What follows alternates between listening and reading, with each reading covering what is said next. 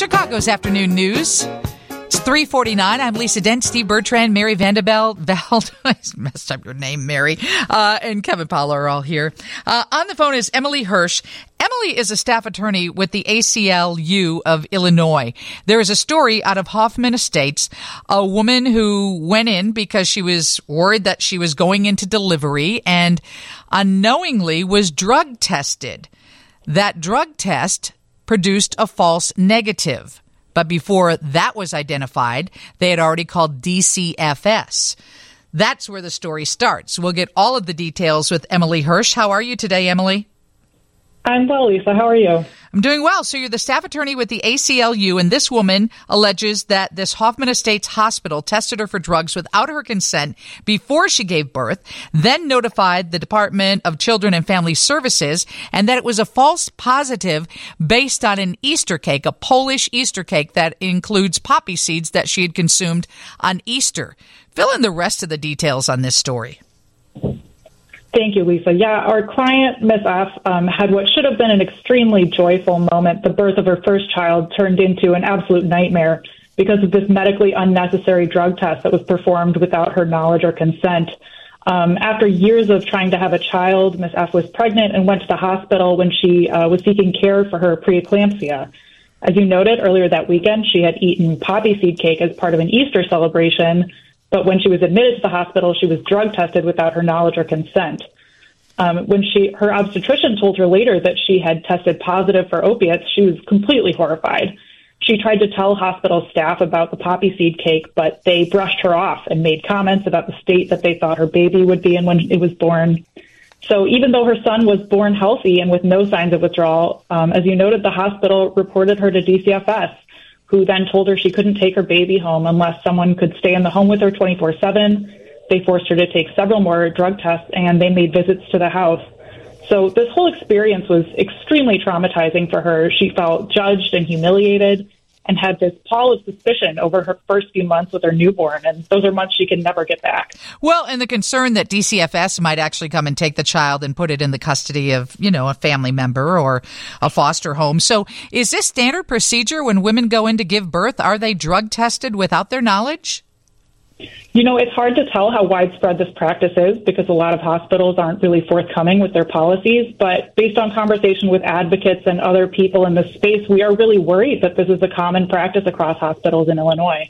And so is that why the ACLU is picking it up and taking her case? That's right. We're really worried about this practice happening because this kind of intrusive testing policy can deter pregnant people from getting medical care that they need, and it really can do a lot more harm than good. But it might also help doctors or medical officials identify children who could be at risk, too, right? I mean, I don't like the idea of someone being tested against their will, but there could be a positive side out of this practice. I understand that point, but leading medical organizations actually advise against this kind of standard testing blanket, and that's again because it can deter this kind of deter people from getting care, and because there are better ways for screening for things like substance use disorder. And I thought maybe because the ACLU was picking up this case, we're speaking with Emily Hirsch. She's a staff attorney for the ACLU about a story out of Hoffman Estates. A Wooddale woman gave birth at a Hoffman Estates hospital last year, and she has filed a charge of discrimination with the Illinois Department of Human Rights, alleging that the hospital tested her urine for drugs without her consent and then reported her to the state's child welfare agency, even though she kept saying, look, I'm not doing drugs. And what I find interesting, when I first thought about this, I thought, well, was she stereotyped or what is the issue here?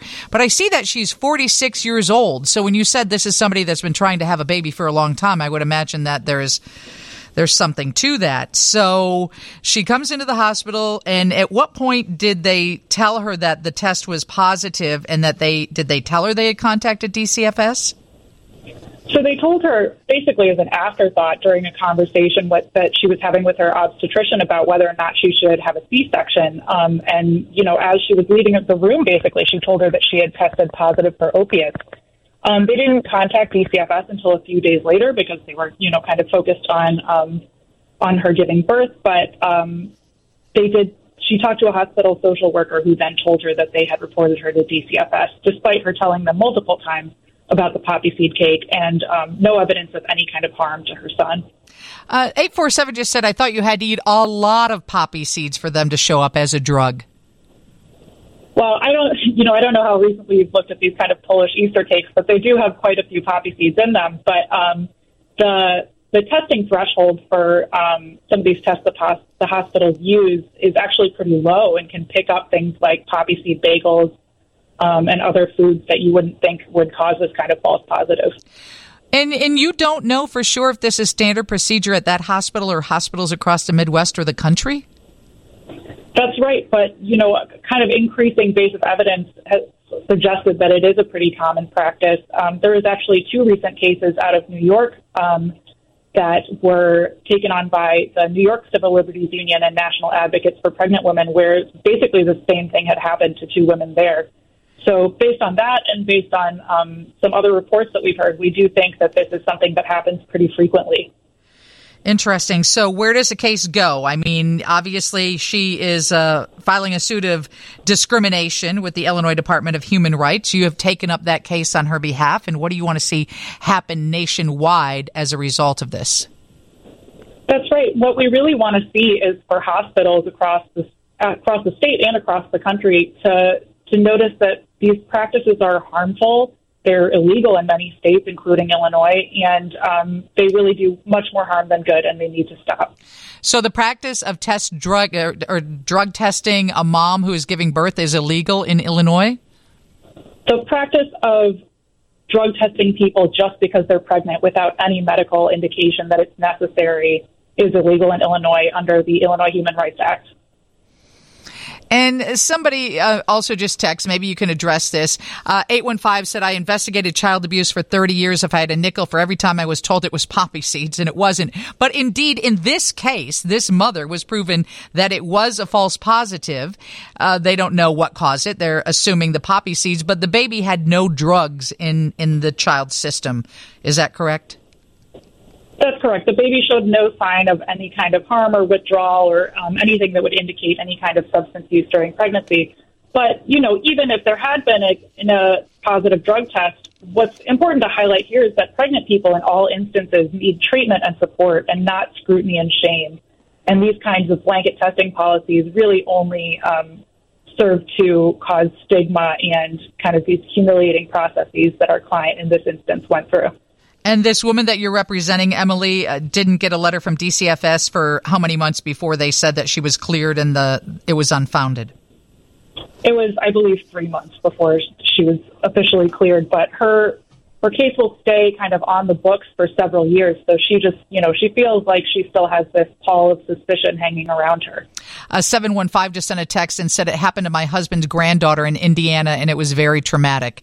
And I would imagine that's why she's reached out, and that's why you're defending her and taking her case up. Thank you for joining us. We appreciate it. Absolutely. Thank you, Lisa. Emily Hirsch, the staff attorney with the ACLU of Illinois. Somebody said Steve is correct. I worked as an OB nurse, routine on admission. Babies are identified and possibly saved. And you would not believe how many people deny using drugs, even when positive for heroin or cocaine. The favorite is, my boyfriend smokes pot. She put that in parentheses. Yeah, I mean, just for the record, it was just a question. I don't know what the right thing to do is, but I think it's a valid question of her. Right.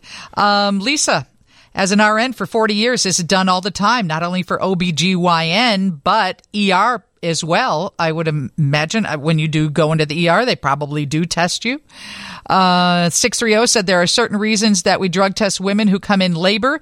If they have preterm rupture, bag of water, preterm labor, placenta abruption, all that type of thing. So interesting. We'll see where this goes. We'll find out if it gets taken to a higher court or if they settle out of court. All I know is that Steve has the news coming up next from the Northwestern Medicine Newsroom. And then we are going to talk with somebody that you'll be interested with, and that is the Chicago Curling Club. Yes, maybe you can't go to the Olympics, but maybe one day you've got a future as an Olympian. That is on the way. Chicago's very own